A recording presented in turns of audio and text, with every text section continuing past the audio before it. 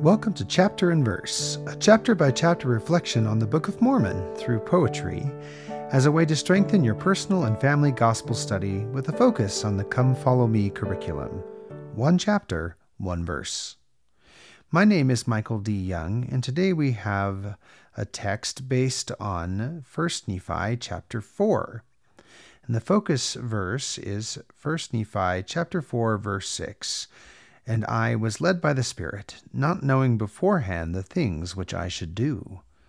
And now the text, led by the Spirit. Although I do not know the path before, I still set my foot on the darkened way. And though I do not know what lies in store, I know that the Spirit will with me stay. Each step in the dark takes me closer still, to safety away from the stormy night. Each step in the dark is my Father's will. He guides me by using the Spirit's sight. I trust in the Lord, for He knows all things. My own understanding is weak and small, but yet with the power His Spirit brings, I meet every trial and conquer them all.